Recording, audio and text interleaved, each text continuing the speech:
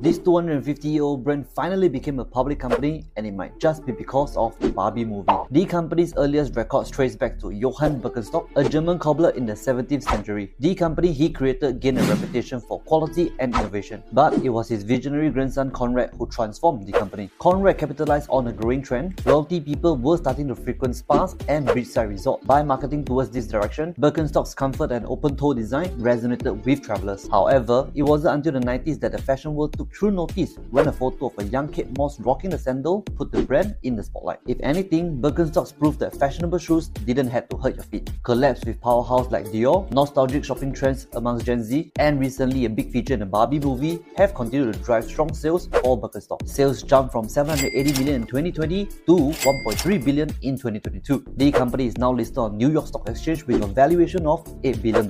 Learn something new today? Follow me for more business tips. Bye for now. Shortcast Club.